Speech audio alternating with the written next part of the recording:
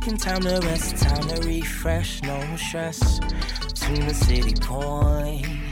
Giving him your best, nothing like the rest. Passing every test, you know he's the one, yeah. Taking time to rest, time to refresh, no stress. Tune the city point. Giving him your best, nothing like the rest. Passing every test, you know he's the one, yeah. Taking time to rest, time to refresh, no stress. Tune the city point. Giving him your best, nothing like the rest. Passing every test, you know he's the one, yeah. Yo, what up, everybody? I am excited to continue this sermon series entitled A Cash Only Christmas. It has been a blessing to be in this series. We kicked it off last Sunday. Shout out to everybody that was in person, that was able to be in person last week. Also, those of you that joined us via stream to check out our first installment of this series. I hope that it was a blessing to you. For those of you that have known me for any period of time, know that this is a topic of discussion that I am extremely passionate about. This area of personal finance is something that Carla and I have really poured a lot of our own lives into. Both making changes within our own lives, as well as helping provide others with the tools to provide changes in their lives. And so I feel like I'm always in my bag when I'm on this topic. And so today I want to push it forward. I want us to look at a passage from Proverbs. Let's jump into a word of prayer, and then we will jump into this scripture from Proverbs and dive into the word. Lord, we thank you for giving us this chance to come together to preach your word. I thank you for giving me the chance to preach your word. I thank you for giving us the chance to hear your word and be witnesses to it. I pray, God, that you will open up our hearts and our minds to receive what you have to say to us. Give us fresh insight. Give us an open heart and an open mind. I pray, God, that you will remove any shame that may be present. And I pray that you will give us just a spirit of empowerment to believe that we can make changes in our habits and in the ways that we deal with our money. It's in Jesus' name we pray. Amen. All right. Let's jump into this thing. So I'm going to be looking at Proverbs chapter 20, verse 20. Hear ye the word of the Lord. It says, the wise person saves for the future, but the foolish person spends whatever they get. Once again, the wise person saves for the future, but the foolish person spends whatever they get. I want to begin this sermon by just providing a caveat or a disclaimer before we really get into this. And I want to say this. I do not, and certainly this scripture does not set out to shame with the purpose of shaming anybody for their economic circumstance or situation, right? Like this isn't meant to cast shame on people whose monthly margins are simply slim, right? And we recognize that this can happen for a myriad of factors, whether it is race, it is gender expression, age, inflation, cost of living, what city you happen to live in, family background, education. All those things can impact one's ability to thrive and can impact the reality of one having more month than money or more money than month, right? And so this sermon and this passage is not meant to shame anybody whose reality is that. It is also not to cast a spotlight on anybody whose reality is that. The goal of this sermon, and likewise the scripture, the goal of it is for us to just push some wise thinking as it regards to our personal finances, particularly in this area of saving and spending and planning. And so for those who have more money than month, but it is by our own habits, our own stewardship, our own engagement with our finances that causes us to practice habits that we have just been in the habits of doing for a long time, cause us to do things that cause us to spend up to the margins, in some cases beyond the margins. This sermon, this passage of scripture is meant to challenge us. And I want to push you to honestly consider what category you're in, because some of us might think that we may have convinced ourselves that we're in the former category, and in reality, we're in the latter category. I was going to say God has blessed us, but I want to be careful with language like that, because for folks that have more money than they need, it is not simply because you have that because God has blessed you, because that is to suggest perhaps that those that don't have it are not blessed by God. And so I want to be careful with that language. But to say that those individuals who have means, I just want to push people to just acknowledge that and be honest about where you are, even if that particularly high income has not resulted in high savings, has not resulted in high wealth, has not even resulted in having savings in some cases. I think the first step is to just be honest about what category we're in. And for some of us, in reality, we have all the resources that we need. It's just that we're not managing it the best way. And I can absolutely identify with that from a time perspective. You guys have heard me say this with regard to school. Back when I was in school, I was just complaining about like, there isn't enough time. And in reality, I wasn't managing the time that I had well. And when I got better about budgeting my time, I all of a sudden realized that, my life didn't become significantly less stressful, but at least I was able to get all the things done that I needed to get done because I was being thoughtful and mindful about the time that I had and being mindful about how I used it. Now, let me say this. For some of us, when it comes to our finances, our goal in life has been to not have to think about money. And let me caution you with that regarding that ideology. Some of us grew up with a struggle or grew up seeing parents struggle and always concerned about talking about money. And so our vision of what a financially stable future looked like was a future where we didn't have to think about or worry about money. Let me say to you that I understand that. I get that. I have been in that place. But let me caution you that if you are going to be a good steward, a good manager of your money, there will never come a day when you will absolutely not have to think about money.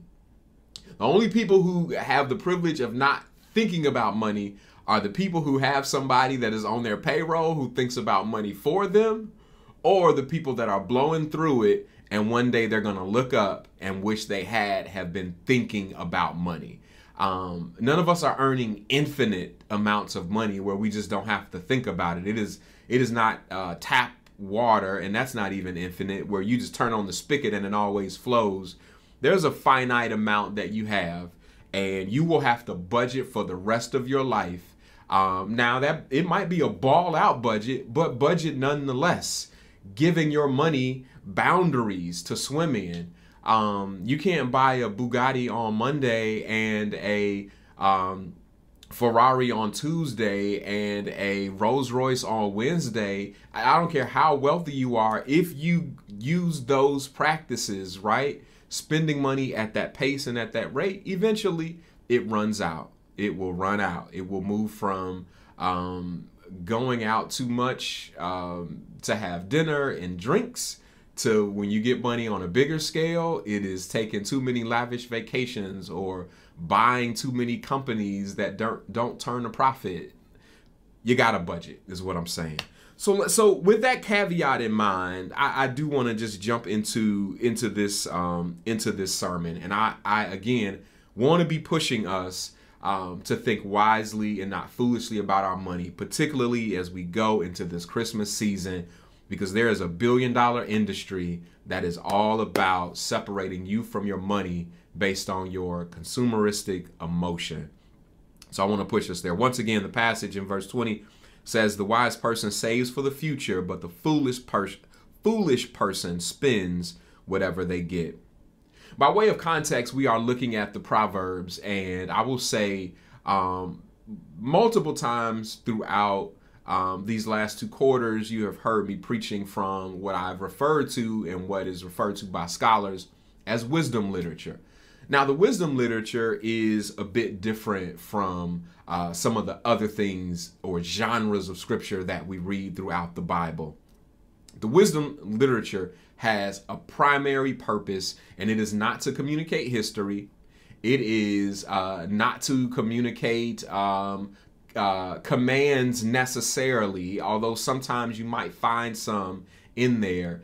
It is meant to communicate to us almost from the standpoint of, I think, the stories that many of us would have grown up reading in elementary school, right? Fable types of stories. And I want to be careful with that because I'm not saying that the Bible is a fable, but in the way that those stories had a moral to the story, a big idea that you were supposed to get from it or draw out from it. In the same way, wisdom literature is meant to give us wisdom, wise morals to the story that we are to draw out of it. So for instance, Job is wisdom literature. So when we read Job, we may or may not be reading an actually historical incident where like one after another, like all these things happen, but it is meant to communicate some wisdom to us regarding suffering and why suffering happens, and the reality that suffering doesn't necessarily come in our lives because we have done anything wrong. When we read the Psalms, we're also reading wisdom literature. When we're reading Proverbs, we're reading wisdom literature. Song of Solomon, we're reading wisdom literature.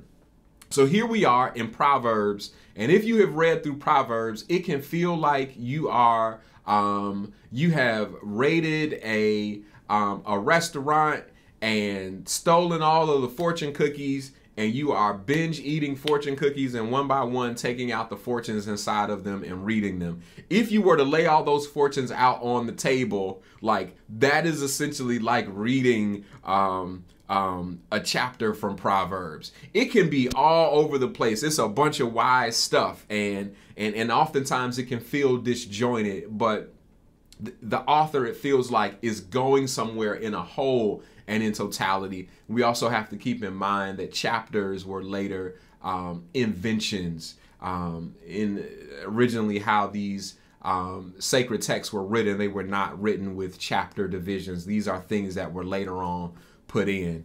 So long way of saying the Proverbs is wisdom literature, and what you are reading is meant to give us wise guidance on how a wise person would structure their lives.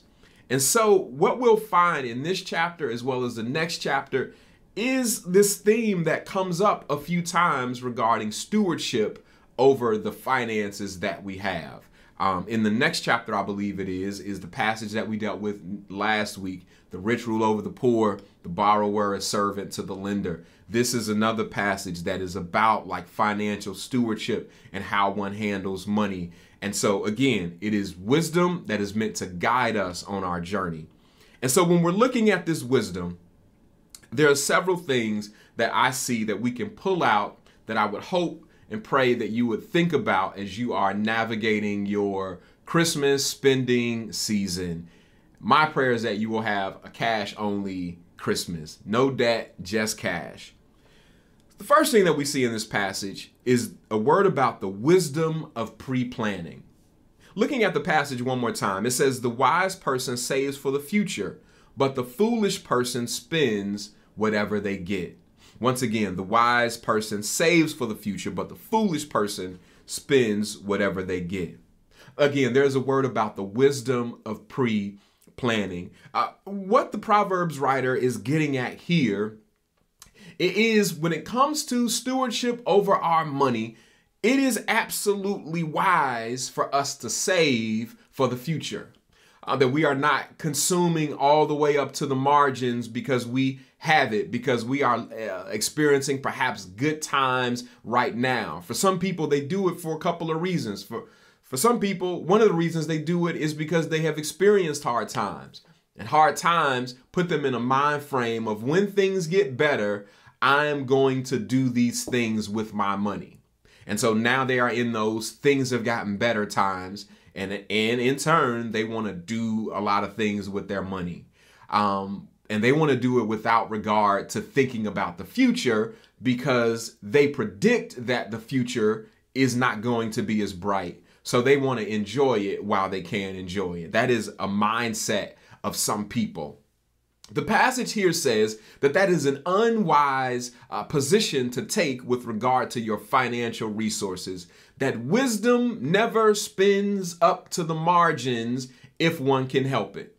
Again, the caveat is I recognize that for some people, it is by necessity that we have to spend up to the margin. But for others, it is not a necessity. It is simply habitual. When we made a little bit of money, we spent up to the margins. When we got a raise, we spent up to the margins. When we got a raise on top of a raise on top of a raise, and we were 10 years into our career, we spent up to the margins. And now you've got raises on top of raises on top of raises, and you are in a good, decent place within your career. There is great distance between what you used to make when you started out as an early professional and what you make today. But lo and behold, it seems to only be just enough.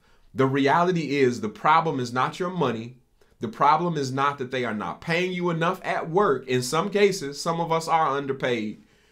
Or I should say some of you are underpaid. Us, you, whatever. I just want to make sure nobody thinks I'm giving subtext here. The reality is, for some people, it is not that there isn't enough money. It is that I'm just not stewarding the money that I receive properly. And so that is what the passage pushes us on here. This wisdom in pre-planning. Let's talk about this pre-planning for a second. Pre-planning acknowledges that tomorrow does not have to be as sunny as today. Many of us follow the news, specifically financial news, and have heard the chatter regarding potential, in some cases, some people are saying a very likely recession in 2023. The question that I have for you today is, how are you pre-planning? Are you setting some aside? This year, last year, 2020 even, for a lot of people, were fantastic years. A part of inflation is wage increase, and some of us have experienced wage increase. Are you saving for a future? So that if by chance 2023, 2024 are not strong years, if by chance they are layoff years, if by chance they are furlough kind of years, whatever happens to be the case, you're prepared for it. The word says that is what a wise person does. That is what a wise person does. Let me push on a little bit further. The second thing that we see in the text is not only a word about the wisdom of pre-planning, but let me share with you, secondly, a word about the wisdom of being prudent in the present. Once again, the text says the wise person saves for the future, but the foolish person spends whatever they get. There is embedded in here, or implied in this text, this expectation that one will be prudent in the present. In order to save for the future, in order to not spend all that you have, there has to be some prudence that is being exercised in the present. That is the main purpose of this Cash Only Christmas series, is to push us to be prudent in the present. Before they get you all caught up emotionally, before you get to feeling like your gifts are inadequate, before you get to feeling like you got to go all out and spend all of your money, there is a push for you to be prudent in the present. And that is effectively why I've talked about Cash Only Christmas, because cash will rein us in, will put us in check as it relates to our spending. When it's just on the credit card and we are just swiping, it can often get tempting. And in some cases, we even lose track of what we have spent. We just know that we keep swiping and it keeps getting approved. And then we deal with the hangover in January. And then in turn, we use our tax refund to help pay off some of what we spent while we were spending drunkenly. The word pushes us to pull ourselves back from that. to not allow ourselves to dive into that practice, to delve into that practice, but to be prudent in the present with how we spend our money. That is what a wise person does. Let me push you on why it is important to be wise in this way. We've been talking a whole lot about cooperative economics. I want us to think about it both in terms of cooperative economics within City Point. I want us to think about it in a broader sense, like within our community. And then I also want us to think about it with regard to like just us and how we might be able to effectively support some of the things that we care about.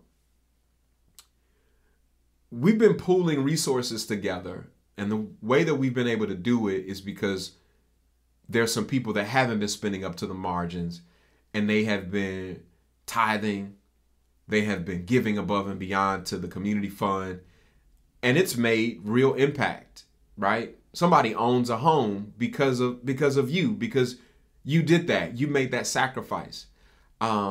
Somebody's business has benefited because of what you did. We're about to help our custodian purchase a vehicle because he needs a vehicle in order to, one, do his work at City Point, but to also be able to make additional money for himself outside. The way that we're going to be able to do that, and the reason why that was just an easy phone call between me and a couple people, and to say, all right, let's figure out how to do this. You'll call so-and-so, see if they can put in some money. Me and Carla will put in some money. You'll put in some money. Somebody else will put in some money. And then City Point will put in a few thousand from the community fund. And we'll get this done because it needs to be done. And the reason that we're able to do that is because many of you have been prudent in the present with your spending, and you're not spending up to the margins. But let's go further with that. For some of you, you want to be able to invest in smaller businesses. You want to be able to invest in the people around you. You want to be able to invest in your community. But the thing that will allow us to do that is if we are prudent in the present with our money. Money is power. Money helps us to buy freedom. And I want to push us to rethink spending up to the margins. Let me push this thing along and close this sermon out and talk thirdly and finally that the text speaks about the folly of overspending. Once again, it says the wise person saves for the future, but the foolish person spends whatever they get.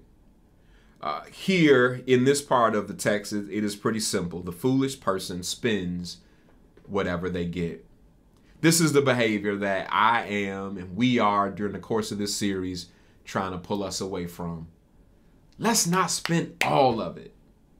Y'all have heard me talk about this in the past, use this sunflower seed illustration. There are some people that deal with their money like sunflower seeds, right? The kind that you get in a pack from the grocery store or from the corner store that used to cost $0.10. I don't know what they cost right now, probably like $1. But you get them, you crack them, you eat them, and that's it. That I put in contrast with seeds that you plant in the ground that render you a harvest. Not an immediate one, but a future one. But if you function like a sunflower seed financial steward, wasting the resources that God allows to come through your hands, that's a foolish thing to do. Let's just be honest. That's a foolish thing to do. Because you have neglected the opportunity to save for an uncertain future. Man, there might be storm clouds on the horizon. Have yourself something put up. You owe yourself that for all of the hard work that you do day in and day out. You can't get those days and months and years of labor back. Those days, years, and months of labor are gone. And you got to have more than a good time to show for it. You got to. And so wisdom says, I am not overspending. I'm not spending up to the margins, but I'm going to put some of this aside to account for the work, the labor that I have put forth. Yeah. The foolish person spends whatever they get. Let me close by saying this. This Christmas season is the success of some companies is going to be contingent on whether or not people have discipline. While I want American businesses to succeed, more than American businesses succeeding, I want you to succeed. Like John said in the passage I read last week, above all things, I want you to prosper and be in good health, even as your soul prospers. In other words, he says, I want things to go well with you 360 degrees in your life. In the same way that your soul, things are going well with your soul. And so more than the bottom line of businesses, I care about the bottom line of your life, of your financial stewardship.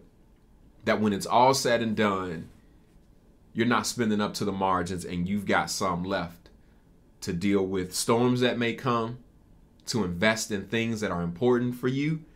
And then the last thing that I didn't even talk about when we think about kind of stewarding this money is leveraging our money as a power tool, a resource to help us build wealth, right? On the other side of us accumulating debt so that we have to spend extra money, right? Interest to pay for the money or the items that we received in the past. On the other side of that is investment, which is the inverse of that. It is leveraging yesterday's money to accumulate new money so that tomorrow it grows into more money. That is what you should have as a result of your hard work, as a result of what you're earning. It is sowing your seeds because you're not spending up to the margin, sowing those extra seeds so that you can invest, so that you can have money for the future, where your money's making money. Where we get up in the morning and we go to work and make money, but our money that we've already made gets up and goes to work, and it makes some money for us. Yeah. So let me just close just praying for us, because I don't want to leave us in a moment of despair. Guys, you can do this. I used to be so horrible with money. Real talk, just horrible with money and an over consumer. And I'm thankful for some epiphanies and some life changes that helped set Carl and I on the right path. And life has been so much better because of that. Not just better financially, but better in terms of peace. And that's what I want for all of us is that peace. And for many of you, you represent the best of your generation, the best of your family. So many hopes and prospects rest on you. Let's do well with the resources that we have. Let's pray. Lord, I thank you for my sibling, my brother, my sister that is listening. I pray that nobody has fallen into despair or hopelessness. I pray in the name of Jesus that you will bless us. You will help us to steward the resources that we have. And I pray that you will especially bless those that are dealing with more month than money right now. And while they wish they could, they just do not have the ability to say no to debt, or they don't have the ability to not spend everything that they get. I pray in the name of Jesus that you will turn their situation around. I pray that you will provide an abundance, a surplus in the name of Jesus. I pray that you will open up opportunities for those that are under the sound of my voice, God, where we will be able to do work that excites us, work that is meaningful, and work that compensates us in a way that we are able to enjoy all the things in life we would like to enjoy and still be able to have money to save and to invest.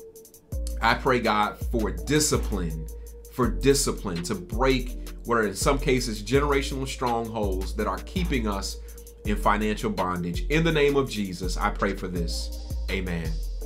Amen.